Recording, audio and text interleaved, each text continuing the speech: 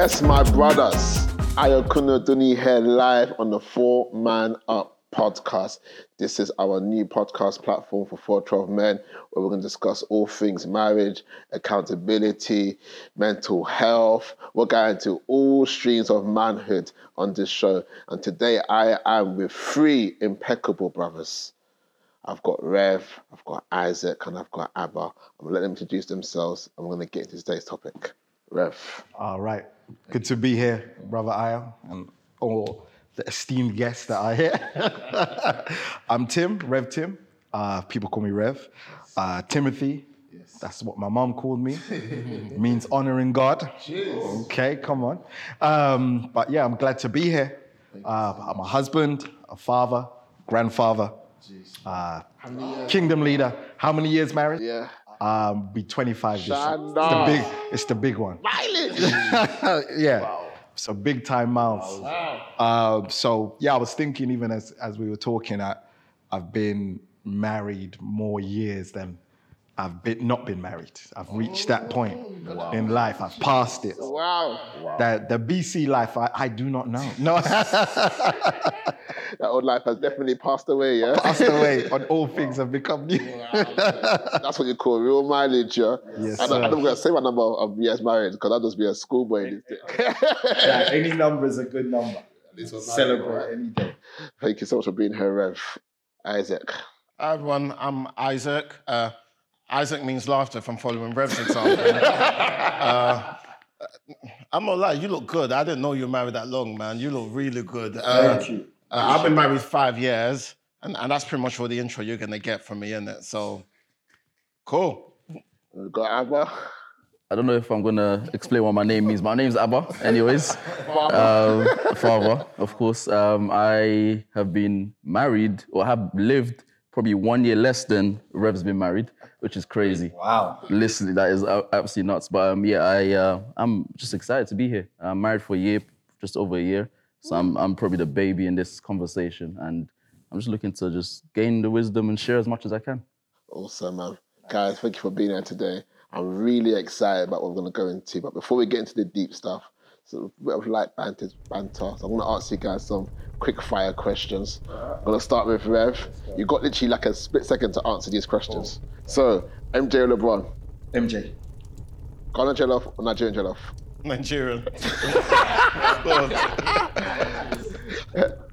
Abba, Messi or Ronaldo? Ronaldo, CR7. All day. Come on. All day. Sweet. Come on. CR7. The greatest. The dude is the GOAT. I think you need more time to think. No time. to think about it. Anytime. CR7, the GOAT. Very much time to think about that. I'm a Messi guy still, I can't lie. No, literally no. But guys, I wanted to talk about marriage. I wanted to talk about it from a male's perspective. I want us to kind of maybe just dive into the realities of what married life was really like after we said I do. So if you're like me, probably, you have your parents' marriage, you've witnessed our marriage, and you probably have your own sort of way of thinking this thing will go, you know what I'm saying? And then after you say I do, and then it's like, oh la la, welcome to the world of of marriage, So I thought it would be really good, especially in a time where, a lot of marriages are happening and failing, for us as Christian men to really just talk about it from our perspective, our journey, our experiences, what that's been like for us. So Isaac, before marriage, after marriage, did it line up, the expectations line up with the realities? Here and there, like I think that the excitement of finally being alone with your wife was beautiful. Okay. It's me and her now, but I say once that first, they call it the honeymoon period. Okay. Once that first 2 weeks passes. Oh, yours was 2 weeks? Yeah, it was 2 weeks, if I'm honest, about two weeks in a bit. Yeah, reality starts to set in. Yeah, once that special time passes, reality starts to set in. Now you've got to really face the reality of life. So I would say I was privileged enough growing up to see a marriage that had its challenges, but they made it work. I then came into mind with the same idea that, okay, we've got challenges, we're going to need to work together and make it work. So did it line up from what I expected? Yes, in places, and no in some others. So if I was to ask you where it lined up then, did it line up sexually, financially? In regards to the sex, I say that lined up perfectly what I expected. Okay. Chemistry. Chemistry was incredible. She was. I said incredible. Hey, it was amazing. It was amazing. I'm not afraid to say it. She was my first. Okay. It was a beautiful time.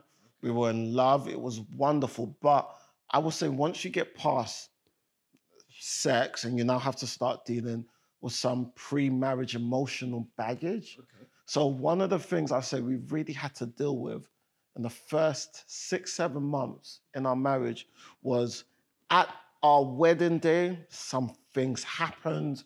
There was some drama, and her parents who were at the church service decided that we ain't coming to the reception. So, I would say the first couple of months, we really had to deal with that. Yeah. I had to deal with someone feeling unloved, someone feeling like she wasn't worthy, someone feeling like she kind of started her marriage with all this embarrassment. Yeah. And I just had to reassure her, look, it's unfortunate what's happened, but I still love you. Let's work through this. Yeah. I say financially, that was also a shock to me because suddenly you're responsible for a mortgage, house bills, and all this other stuff. And I would just say from experience, something I would tell every guy now, if you want to get married, if you can and you know you're able to, try and live by yourself for a couple of months before the actual day. I was in my parents' house up to the day I got married. Same here, bro. Up to the day I got married. So I went from that into my own place, and suddenly, here are some bills. So no uni? Nothing like that? But uni is different.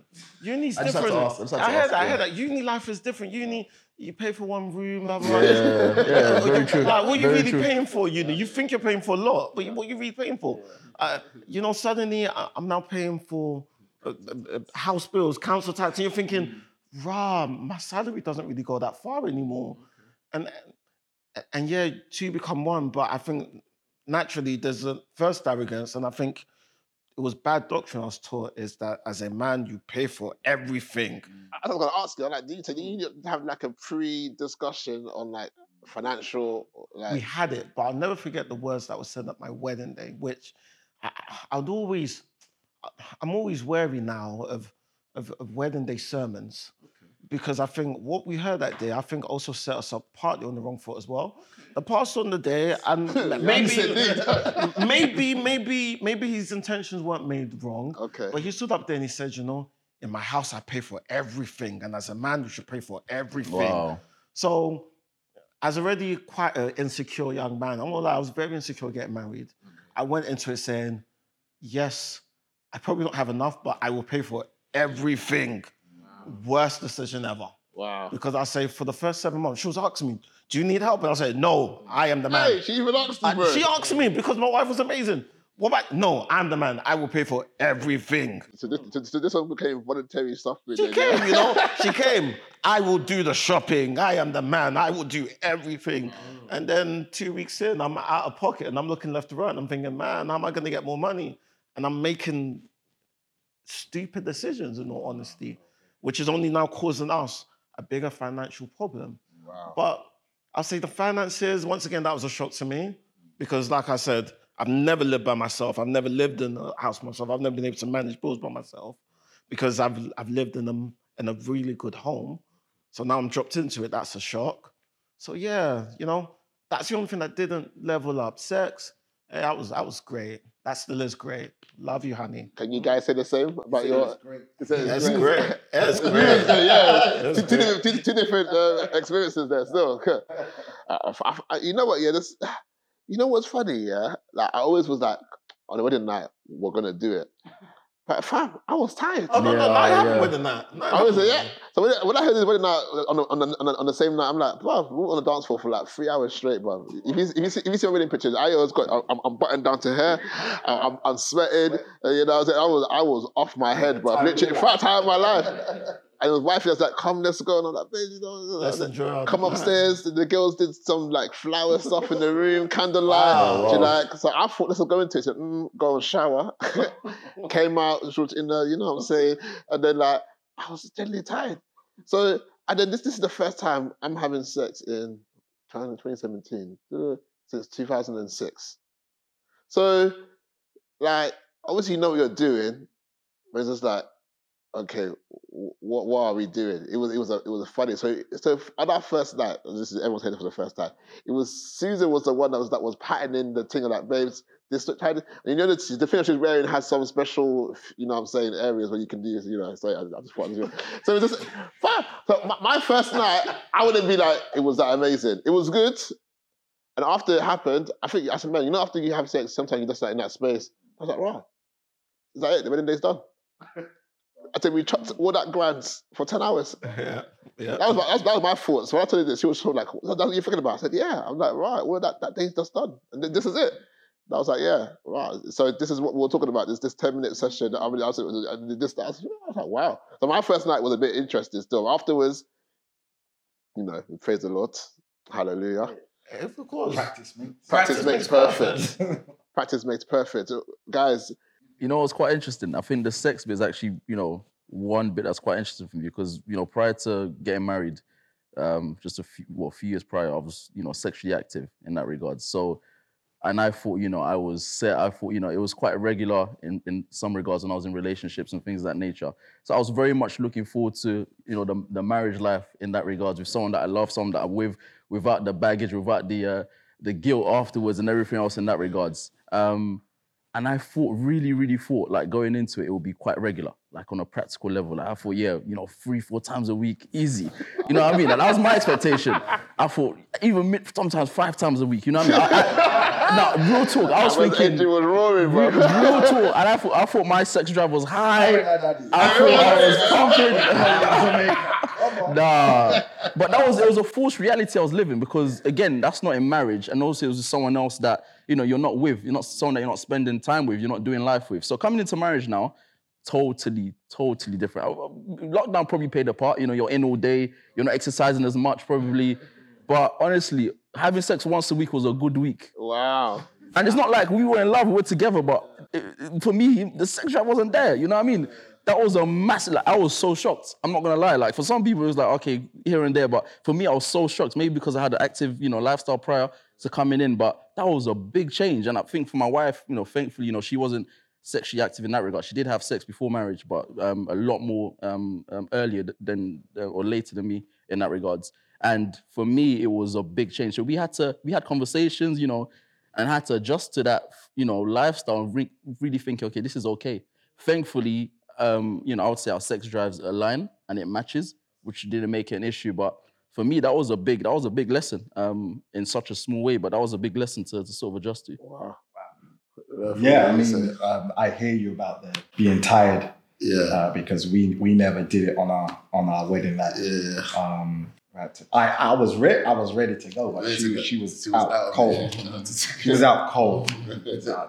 Had to wait till the morning. Morning shift. Yeah. But yeah, we were Morning shift. Isn't that church the next day? Yeah. But my wife and I, we obviously we were dating 3 years before. Okay. Yes. And so with kids, but we were active. Yeah. So then I got saved about a year before my marriage. Born again. Yeah. And then we were trying to do it the holy way. Yes. With slip-ups along the way, leading up to the marriage. Yeah. And then about a month before the marriage, said, hey, let's try and make it real special. That's good. And honor God the best way we can. Yeah. And so probably didn't have sex for about a month. Which was a good month. That was a good and godly and holy month for us, according to that schedule. Yeah. You know, we're just young in the faith. And yeah, so we were active, very active before. Okay. And then, so I have the same expectation of my brother over there. Yeah. Okay, married life is going to be sweet. fire, you know, it's going to be sweet. And it was literally, and my wife will tell a story that literally after the marriage, it's almost like she closed up on me. Wow. In that sense. Wow. And our sex life became few and far between. Okay. You had to get it where you could get it, and you don't know when it's going to happen again. Wow. It wasn't regular at all. Wow. And so, yeah, so we've had some interesting journeys in that regard, and you know, being married, obviously hitting 25 years. Yeah. You know, there's been seasons of sparseness, of famine, so to speak. So do you say then, sorry to cut you then, so over the 25 years, would you say it's literally like... It is like that. Serious, There's some seasons where like, I'm on my guy's flex like 5 times in the week. Yeah, look at us. But then there's times where, you know, there was seasons in our marriage where it would be, if we did it once every 2 months, it would be a good quarter. Would that be connected to anything in regards to how you guys feel towards one another? It was definitely connected to a lot of different issues. Okay, cool. It was definitely connected to a lot of different issues. And even how I felt in those moments. Yeah. Like there's been times where it hasn't been happening and I'm frustrated, I'm angry, I'm bitter. Yeah. And there's things building up because of where we are in our marriage. Yeah. And then there's been times where we're in a good place, but we still haven't been getting it on and popping because of different things. Yeah. And I've been good with that in terms because we're in a better place. But yeah, it's definitely been that roller coaster, and there's different seasons in terms of our drives.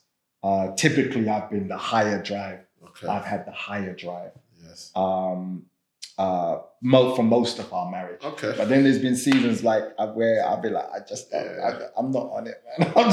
I just don't know where it's gone. Yeah. And you have to dig deep into what that union is. I feel you, bro. It's like I'm eating chicken every day, man. I mean, I had like some beef. That's after marriage, bro. Literally, real. Look, I think we got married September, and then I'll say sex life. Twice a week, 3 times a week.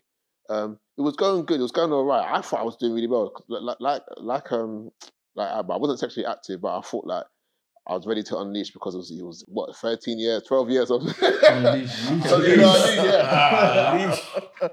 And like there were times where there was a couple of times where there was pre-ejaculation. I don't know about you, man. Sometimes after I've done it the first time, it takes a bit of a while to want to go around it. To boost back up, to reload. To reload. Bam! It was real. And then because I'm also coming from a background of like I was steeped heavily in masturbation. Like I'm talking every day for 5, 6 years, every day. Like secondary school life, I'm talking it was bad addiction, literally. And like obviously we got it checked out and stuff. And obviously there was some talk about, because it's a muscle. I didn't realize it was a muscle. The guy was telling me muscle and how to retrain it. Obviously there's memory muscles in it as well, all sort of stuff in there.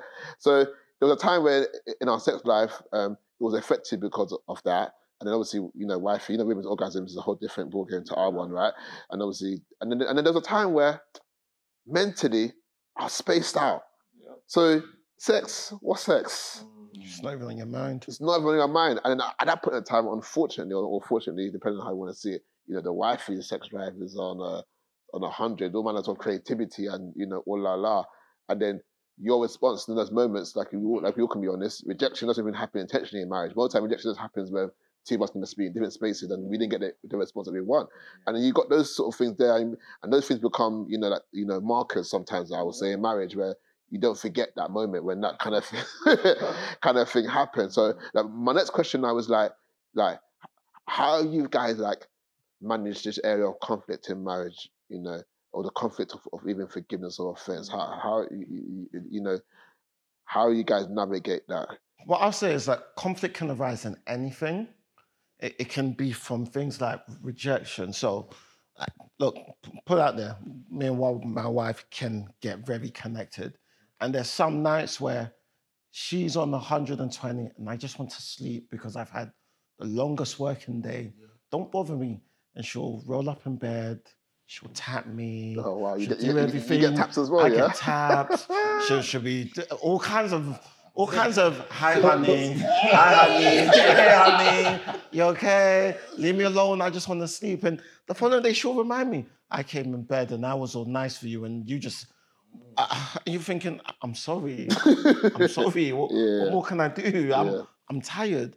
But in that, and even when, she's offended me or there's things that she's done that's offended me, I think in marriage, I've learned to accept that offense and conflicts come, but every day is about learning to try your best to forgive and move on. I'm not saying we're perfect, but every day learning to try your best to move on. Even when she does stuff that annoy me to the high heavens, I just like, why are you doing that? I say, you know what? It's okay. I'm gonna leave you for now. I'm gonna go and I'll see you in a bit. And she says, I call it walking away. I just see it as, I'm just gonna take myself away from the situation. And if I'm away for it for the next 3-4 hours, I don't talk to you. It's my way of just trying to get over it, learn to forgive you, and then move on. No, I heard that, literally. I heard that. Wives always feel funny about the walking away thing. She hates it. They try to flip it on an immature thing, but sometimes walking away can be self-control, you know? Oh, she hates it. She said, you're always walking away. You're always telling me you need to go out. And I just said, well, it's my own way of dealing with the situation. Because if we start getting to verbals, that's where people then say stuff that...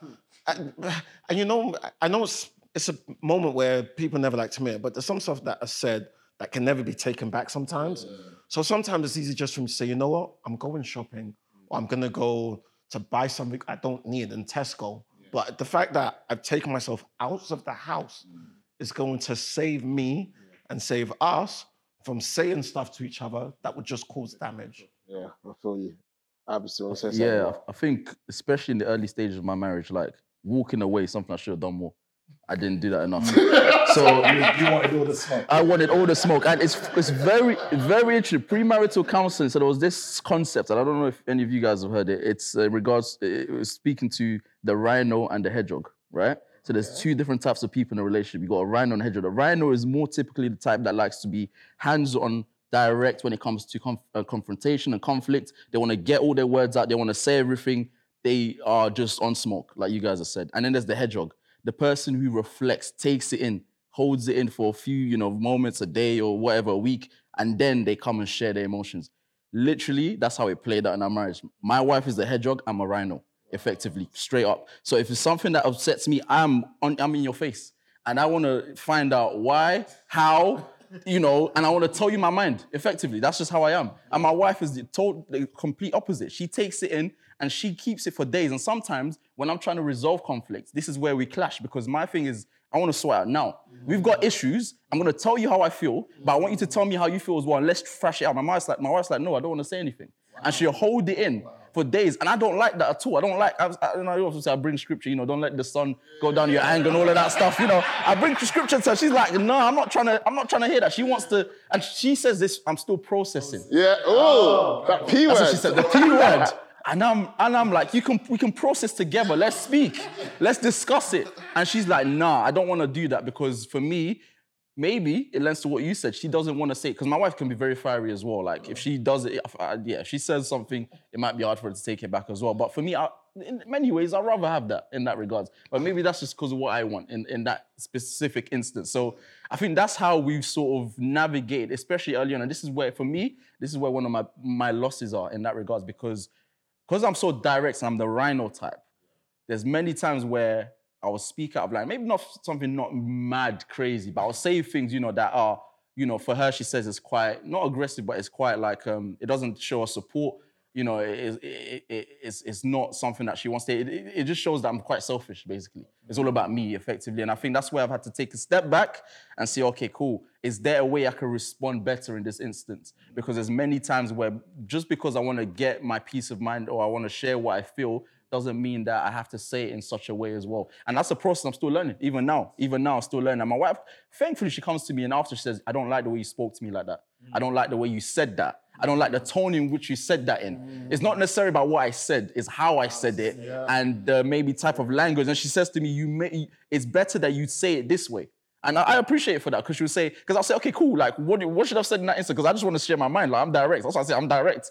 And she's like, no, but you can say it in this way and it'll make me feel better about it. It's so important to marry a woman that not just understands, but how can I put it? A patient woman, a specific type of woman who will be able to not only correct you, obviously, when you're doing wrong, but also be patient enough to walk with you through different stages as well. And be able to share in that, that stage that you're in, and just be very just gentle, humble, all the characteristics that we so much look for. But I think it's pivotal because at the end of the day, like, there's so much conflict that happens in a marriage. And okay, cool. On your side, you could be all good. You could think that, okay, I'm trying my best to work things out. But if you haven't got a partner that is on that same page or someone that, that doesn't want to walk through that journey with you, then it's an issue. And it goes both ways, of course, for man to man, for women as well. I can hear the ladies saying, well, I shouldn't have to baby you. I shouldn't have to I can hear the feedback. But that's the rules of the rules. And in marriage, we always say 50-50, but sometimes in marriage, one of you is going to be the... You see a conflict resolution, yeah? It takes one of you to be the mature one. Yeah. If we're going to be really honest, and if we're all honest, I can be petty. My wife sees it. Actually, you know what happened, yeah? Well, I met my wife. She was like a sweet dove. You know what I'm saying? Sweet dove. Sweet dove. I like that. I like that. So they're sweet dove. I like that's that. the way I can describe her. Her name's Susan, Lily in the Valley. You know what I'm saying? Oh, okay. It's like, okay. Then like very few moments where she was sweet and stuff and whatever. Got married, and so I thought I married like an angel, basically. You know what I'm saying? Kind of. So I thought I had to be careful with my direct. I'm quite direct as well. I live with boys all my life. No sisters. My mum's strong. Typical strong. You know what I'm saying? She patterned us, but you know what I'm saying. So obviously I know to talk to girls, talk to your wife in a certain way. It's cool. So when we got married now, I was like, she was giving when you're talking to your wife, and let's say you're getting to it's not argument yet, but as a man, that's kind of set tone, set levels. You know what I'm saying? She's giving me energy back. I'm thinking, I'm like, Susan can match my energy, guys. Like, I know she looks sweet to you guys, but that woman behind closed door, she will match me, bro. She's fiery. And I thought, did I marry a real chick? Or did I marry a woman? And it was deep for me because then, like, coming to marriage with a mindset of, like, you have to be careful, make sure you don't be too whatever, because women are delicate, they're precious, all that good stuff, right? And she's all of that stuff as well. But then when you're in it together now and you're getting some type of energy back, arguments will get peaked. Like Susan will you come into the space. You come into the space like thinking, woman, if only you were a man, then you know. So sorry guys, just being honest in my head. And then one time, so we just moved in, same to bring them as you. I just left parents' house, coming to this house. I've got a lot of crepes, yeah, loads, yeah. And then, so in my bedroom, normally you put crepes in boxes in order. You put Adidas this way, Nike this way. You do all that sort of stuff.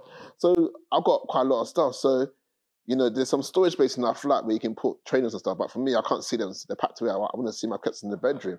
So she was like, "Oh, babes, I think we should do whatever." I was like, "No, babes, like, our bedroom's there, we've got a second room, I'm putting my crepes here. This is how I do my crepes. Like, it's all right, it's not affecting nobody. You don't sleep here." It's like, "Nah, babe, I think we should blah, blah." This is Monday morning, like 6:30 in the morning. She goes to work, I work from home, obviously, photographer. We got into a big argument about it. And she said, about to leave. When I come home, I don't want to see these boxes here. and then she ducked out. Boom.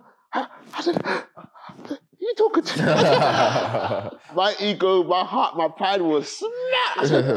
I said, she left you at home as well. Yeah. When I come back, I don't want to see none of these boxes here. Definitely sun's I just left. You know when you can't even respond to her, bruv. I was with the door, boom, gone. So then I thought, you know what, yeah? So I said, "Bad girl, yeah? Cool." I said, "These are going to stay, right?" So it was about 10 a.m., 11 a.m. And then I got a bit of quiet time. And then, the Holy Spirit said to me, Rev, said, "Oh, Ayo, will it kill you to put the boxes in this?" I said, that's not the point. It's principle. He said, "What will it harm you to put it?" And I said, "Nothing. It's just put the thing back in the cup." I thinking, so I did it, ate humble pie. And then she came home, and then I think and then she came home a complete different woman. "Oh, babes, oh, you did her." I was like, "Oh, that is so real." It's so real. And one thing I've learned, like, especially as a Christian man in marriage, yeah, is that, I don't know about you guys, but when I pray about my wife, God never corrects me about my wife. He always corrects me. Yeah, always. That is good. Abba always checks me. Yeah. My pastor told us something very powerful in counseling. He said, "Ayo, like, you can either, argue your point and lose your wife, or lose the argument and win your wife." you decide what kind of life you want to live. You know what I mean? Because let's be honest, sometimes these arguments, it's egocentric sometimes or whatever, but sometimes there's valid points that we need to put our foot down as well. So I'm not trying to say it must be a walkover, but I am trying to say that, learning because when pastors to tell me like, even how we argue, how you respond as a man, you're modeling that for your marriage. So subconsciously, and I realized in marriage that my wife copies me a lot. I didn't. Before when people say, "Oh, your wife will copy," I feel like, "No, we're men. She's a woman. We're different." But we all know the example. You're hungry? No, I'm not hungry. You're eating chips? Can I have some? You know what I mean? Don't start. That's a basic example. You know what I'm saying? But even other than that, just like you setting the tone and the rhythm of your marriage really comes from the energy that you bring to the union. And I used to clock there's a lot of things that I would do that she will subconsciously take on and whatnot. And that's even how we argue and whatnot. If I'm modeling in a way when we argue where I'm quick to bring resolve or time out or whatever, it teaches us that what I'm allowing in this marriage is that at this point it stops here. You know what I mean, kind of thing or whatnot. Because I think women, as we're learning more, will give you what you take them. Sometimes if you've got a special woman to give you even more. You know what I mean, kind of thing. So that's been a key part for me where like I've learnt humility. I've learnt, Rev, like when Paul says, love your wife as Christ loved the church and gave up his life. I used to have this quote where I used to be like, like every single day, it's like I'm dying, but then I felt so much so alive because I felt like the times where I've been humble and I've been dying to myself, it brings like a new vibe, I don't know what word to even use, a new thing to my marriage where it's just like, wow, I never knew that I could love like this. So I want to because I think where I read scripture anyway, especially as a pastor now, when the Bible tells us to do something, it means that I'm going to be tempted to do otherwise. So if Paul tells me, love your wife, there's going to be times, where you're not going to feel like, like loving your wife. So I want to go into that space there, guys, where how did we deal with when we know what we ought to be doing and we didn't want to be doing it in the context of loving your wife? Are there any stories or incidents where you could deal with, because I don't want to talk like, say that, our conflict was resolved in one day. Some of our conflicts, let's be honest, 2-3 months down the line, you know what I mean? Sometimes it doesn't, say we managed to live together, but we weren't really in unison. So I wanted to kind of like come into the space of like, how did you guys process any stories you have in regards to like, you should be this way, but right now you're doing this way. How did you process through that and get out of that, if you have got out of it? Yeah, I mean, it's trying to think back to some of our stories and like everything that you guys have been saying, there's resonation there. Yeah. Because it is that, that, like you were saying, what I know has kept us wasn't necessarily how we felt on any given day. It was the principles of the text coming alive to us. Yeah. In a time where all our circumstances are to the contrary, where we're just not feeling one another in that way, yet we're having to do the word, so to speak. So like you said, when you go before the Lord, you start to talk about that woman you gave me, right? And he's always checking me. He's always checking my heart. And I remember, there was one time we went through a situation where I think I've mentioned this before, where we just weren't in a good place. And oftentimes when you're not in a good place, your eye, your mind, your heart is more open to foolishness. And so there was this woman at work that I was kind of connecting with on a conversational level, but she wanted it to go to a different place.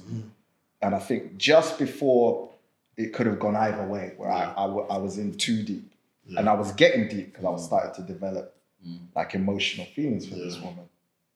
I remember me and my wife, we went to watch a movie, and she used to have this thing like, we're not getting along, maybe it's not God's will that we're together. You should just go find another woman, someone that can make you happy, because obviously I don't make you happy, and so on and so forth. So a lot of her insecurities would play into our relationship. And I was like, then I don't know what, I think it was the Holy Ghost. Yeah. I said this woman's name at work. And while we were just going to move in, she was like, oh, so tell me more. Tell me everything. It's okay. You can tell me everything. Wow. You can tell me everything. Wow. And I always liken it to, it's like the Holy Ghost must have put some truth serum in me. Because everything in my mind was like, shut up, fool. This is, you don't say, but I started to talk about this. And it was obvious that I had feelings for this woman. And, after that, we got home. And she literally just tried to kill me. She literally got a knife and tried to stab me. And then she just was in the corner crying.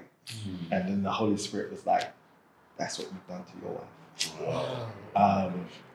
And he says, I'm going to task you to rebuild her and your marriage, regardless of how you feel.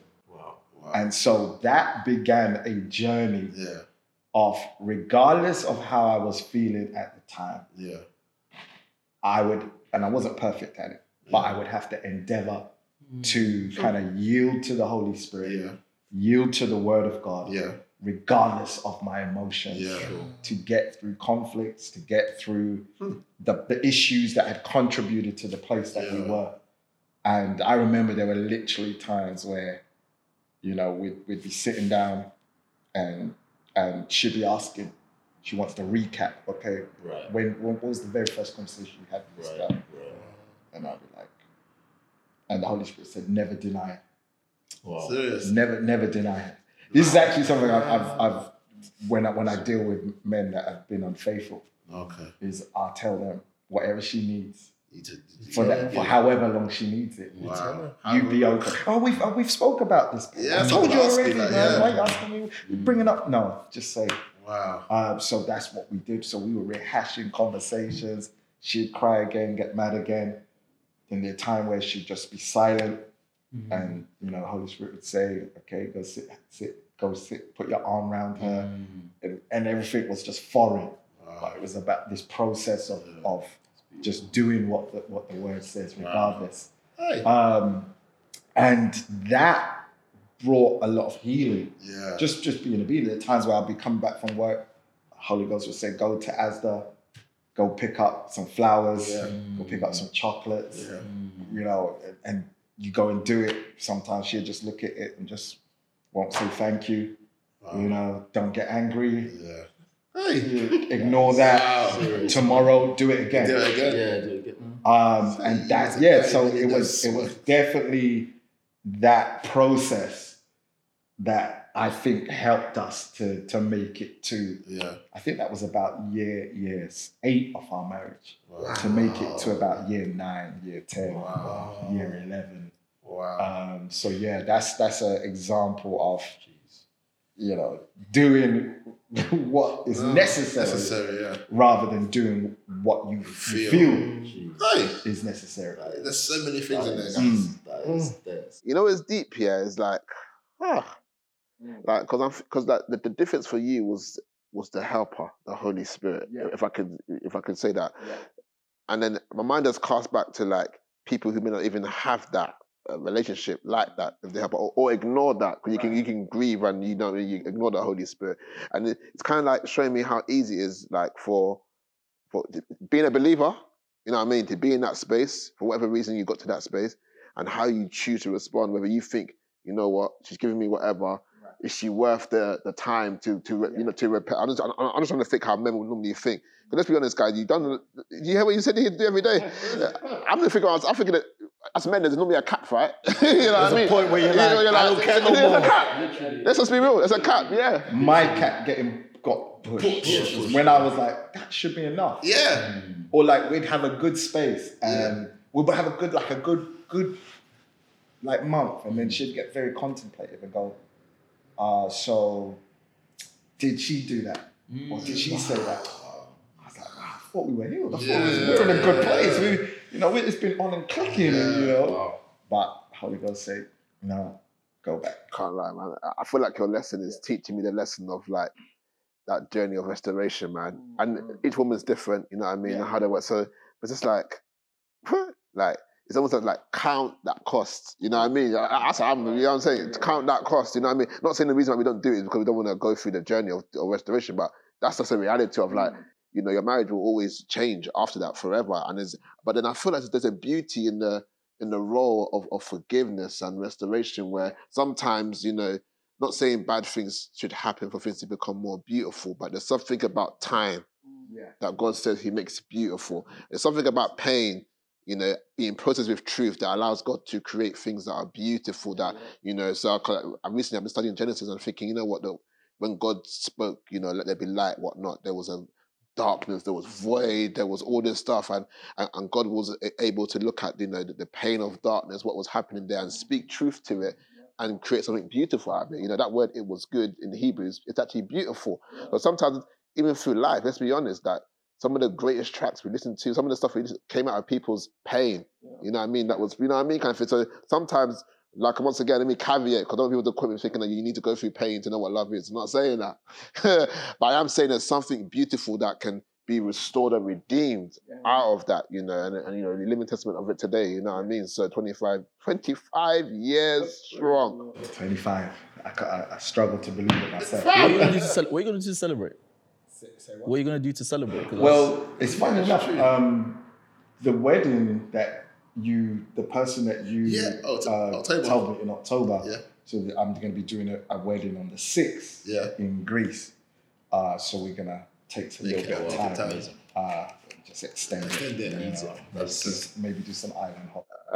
Island hot, Santorini, Rodi, all the other ones, but yeah. So, but yeah, it's been a journey, man. But and obviously it's not perfection, but I was thinking we don't have that many arguments anymore. Yeah, we do have our issues. Of course. We do get into it, but that principle that I learned there, has lasted. Yeah, because it comes from him. Yeah, so there's a lasting quality to it. Like even today, like I was running late, and I don't like to run late, and so there's something I couldn't find. Yeah.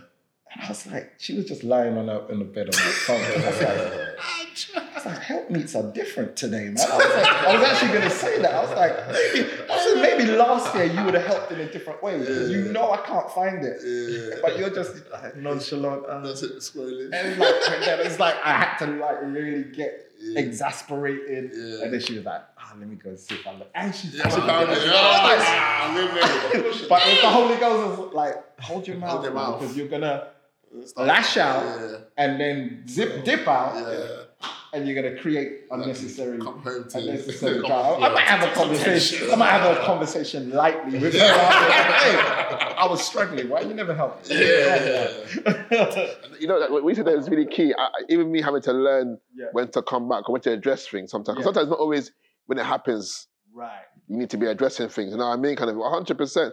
Like, even my wife is smart. She knows that, you know, after we've had a good time in bed, that's a perfect time to ask Ayo. So, so I tell people all the time, in marriage, have strategy, bro. Learn your partner. You know what I'm saying? For me, like, I will, if I want something she's done offending me, I will catch her on her good day when she's in a good mood. Maybe she's done her nails, she's done her, babe, you know the other day when you do it, oh, is it? Oh, I'm so sorry, baby. You know, normally if I ask at another point, they'll be a bit like, yes, you know, but, so, you know what I'm saying, but, you know what I mean, kind of thing. So even being tactical and being, you know, strategic, so to speak, very key, man, them, in marriage. But I want to throw the question to you, man, because that story there. Within the first 2 years of marriage, I had to be open and honest with her about our finances and where they were. Okay. And as we know, money can be a real game breaker for women.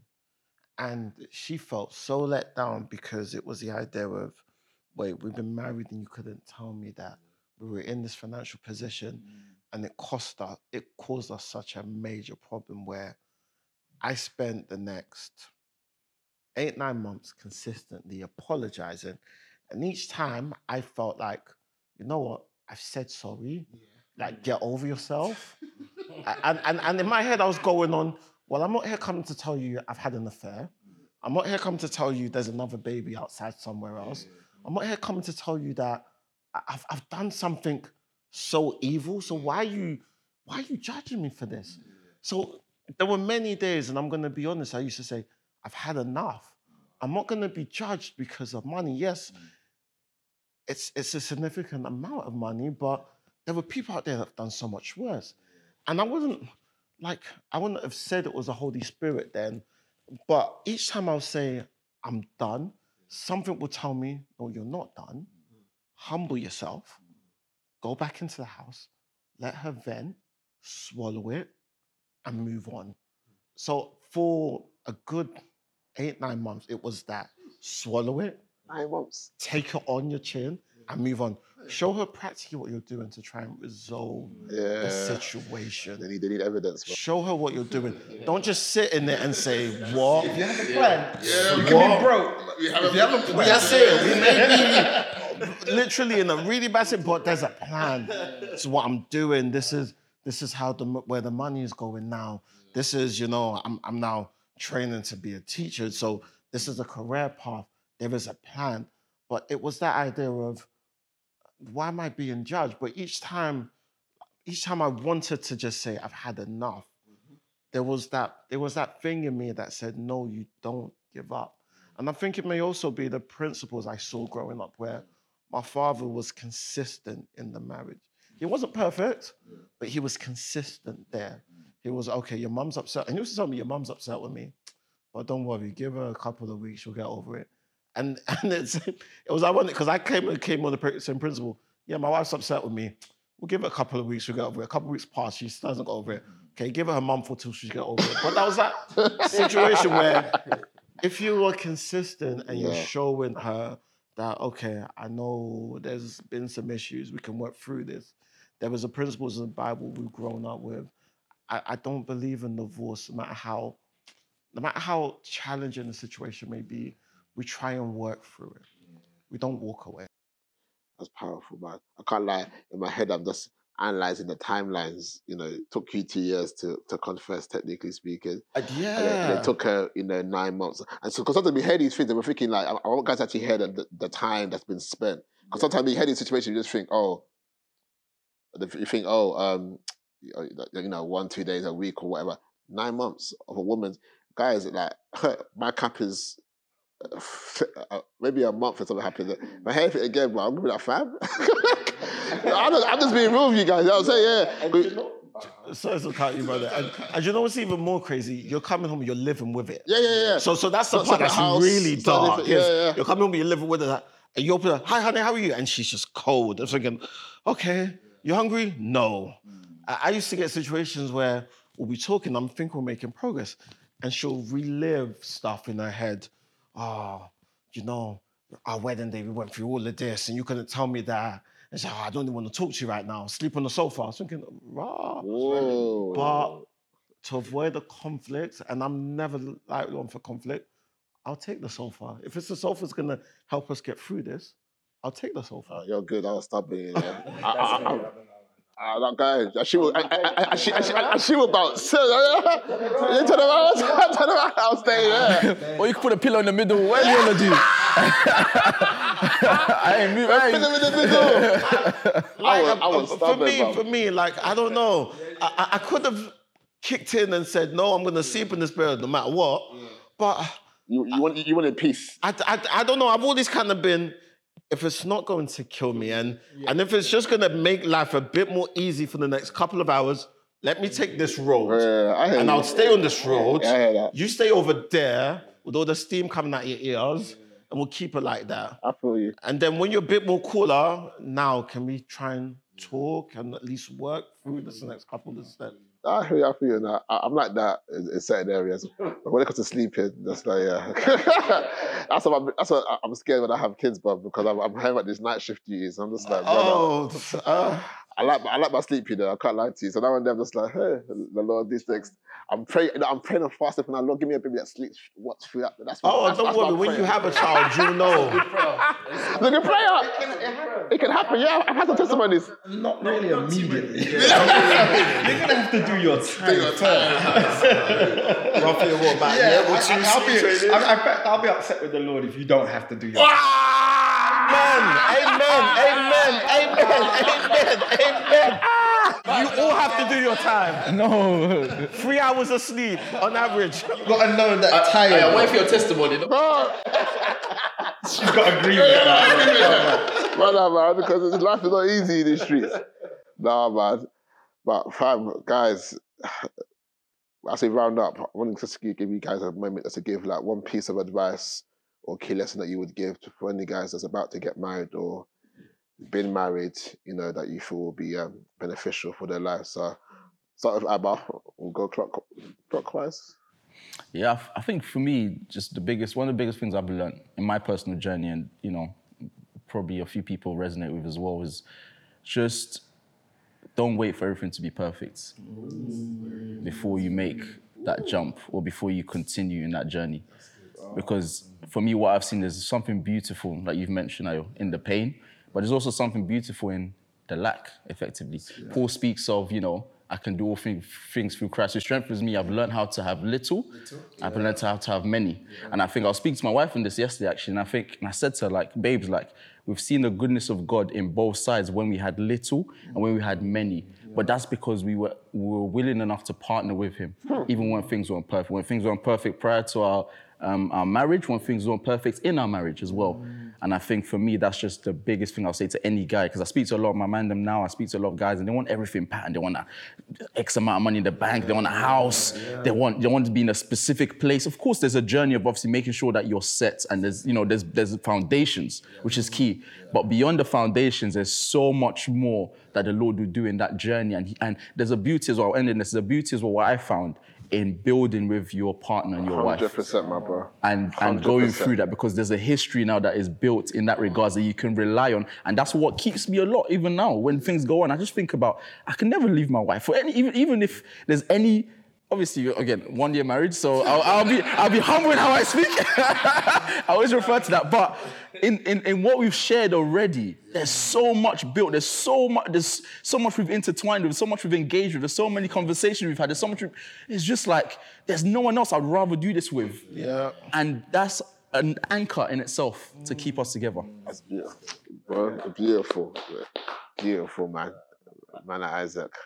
I can't even follow that, you know. That was honestly, I completely loved that. Just a second that, you know, the idea of building together. I would say nothing's going to be perfect at the start. Don't wait for everything before you get married. You know, I think one of my biggest fears coming into marriage was I wanted to have a certain type of job, a certain type of this. I didn't have none of that. And then when I came to marriage, I was so scared and so insecure. But just one thing I'll say, be open and honest about all your fears and all your insecurities. You know, a good woman will embrace you with those and will build you. 1,000%. Build you with him. 100,000%. And you will never be judged. And I think, not to caveat anything, but if you're questioning what you can share with your wife now, maybe, I don't know. I'll leave it there. I hear you on that one. I was gonna say if you can do those things and not have a woman that can support you in those things, then that's the red flag there already. You know what I mean? You know what I'm saying? Not saying you need to be perfect, guys, but I've never met a woman who's seen a man be honest with her and share those things and reject it. I haven't witnessed it. You know, if she ever has, she's a you know, I won't say the word. No, I think my one would be don't allow your heart to lose its tenderness. Like, I think it was 5 years this year, you know, we haven't gone through the valley and the thing like that, but we've gone through enough where my heart could have been hardened. I can understand a brother that can be married and not be in love. I can understand how he can get there now. You know, I can understand, you know, even feeling in a place where you love your wife and you're incapable of giving more than what's happening right now, and how that can make you question, you know your manhood, you know, and like even just battling with fear and with shame. You know, one of the first things that happened to me when I got married, you know, on a spiritual paradigm, on a honeymoon, I'll wound up. It's literally like the Holy Spirit told me, I want to deal with shame in your marriage. Give me a revelation on being naked and unashamed. The difference between, you know, just having sex, but then also open up yourself and transparent to your wife. I want you to share your deepest fear with your wife. This is on honeymoon, guys. This is the first time I had a quiet time honeymoon. Maybe this is the second day in Thailand in that beautiful balcony, bro. This is my journal. I've got it till now. I remember the place. I'll never forget that day in my life. It's the first one was Ayo. I've called you to die, and I want you to share your deepest fear with your wife. So one day, we had a good time. One night, had sex, all that good stuff on honeymoon. And I woke up at like 2 o'clock in the morning. I said, yeah. I was like, oh, what's your deepest fear? I'm going to show you my one. And I shared it with her. So, yeah. And like, that was the most intimate moment we had, you know. And it really taught me the beauty, like one thing that you guys were saying, that's being able to be open and think with your wife. And there's that space, that bosom, that space there, it's safe, it's sound, and it's even my place of strength. If I'm honest with you, like I can go somewhere to lay my head, you know what I mean? And you know, she won't cut my hair off like Delilah, but you know, she will rub my beard. Rub your beard, yeah. Rub my beard, you know what I'm saying? So never lose tenderness of heart in your marriage, because that's the first step to hardness that will lead down to That's so good, man. You guys are dropping some real wisdom. Yeah. I think going back to something Isaac was saying earlier, where he was explaining, you know, divorce is not really my thing. Yeah. I think that's a great mindset. Yeah. That I think as men you have to take that into the marriage. That's good. Because Yes, I consider us. We want to talk about leadership and talk about priesthood and things of that nature. I consider us as the biblical order as leaders. Yes, sir. As priests of the home. Yes, sir. And so there's a certain responsibility that you have, where I believe God considers you almost as the gatekeeper to marriage. That's good. And what you allow to enter in can come and disrupt it, or what you allow to come in, which is positive, can definitely influence your marriage. And so that mindset where I think as a man, where you're saying, I'm not going to be the one to go nowhere, and you instill that into the relationship. Two things. One, it gives you perseverance. Yeah. It gives you perseverance. It gives you grit. Marriage is a grit thing. Yeah. It's like we said, it's not always going to be, you know, roses and honey and you know, songs of Solomon. Sometimes it's going to be lamentation and revelation, apocalypse. You know, it's going to be so. But you have to persevere through those things, because you can outlast so much of the issues. Like you said, time. God makes every season beautiful. It's time. Yes, sir. And so that, but then also with that mindset, add some grace to it, because you're going to need grace to it. I love what you said about tenderness, because you could be like, oh, we're not going anywhere, but it's just going to be trash. For the rest of our lives. Just unhappy in marriage. I don't think that's God's will for us. I think that He's called us to flourish and enjoy, drink from the fountain richly, to create memories and moments, to learn and reach new places of ecstasy. Come on, learn that body and write our own book of songs. Amen. Come on. But if you don't have a mindset to add grace to the imperfect times and seasons and areas of our life, you won't push towards that. So you can persevere in pain and bitterness, but you also got to persevere for the garden to be rich. That's what I would kind of add or throw in. Oh, beautiful. Man, them, I hope you're being encouraged. I hope you've heard some gems today. You know, it was important for us not just to talk about the glories of marriages, which is, you know, by the grace of God, we're experiencing glory in our marriage, but, you know, also talk about the L's and the seasons where things were dark and how we overcome. And I pray and I hope you guys have received wisdom and, insight, some sobering realities as well in regards to what marriage life looks like that can aid you on your journey. So please support #4ManUp, and we look forward to seeing you in the next episode. Blessings.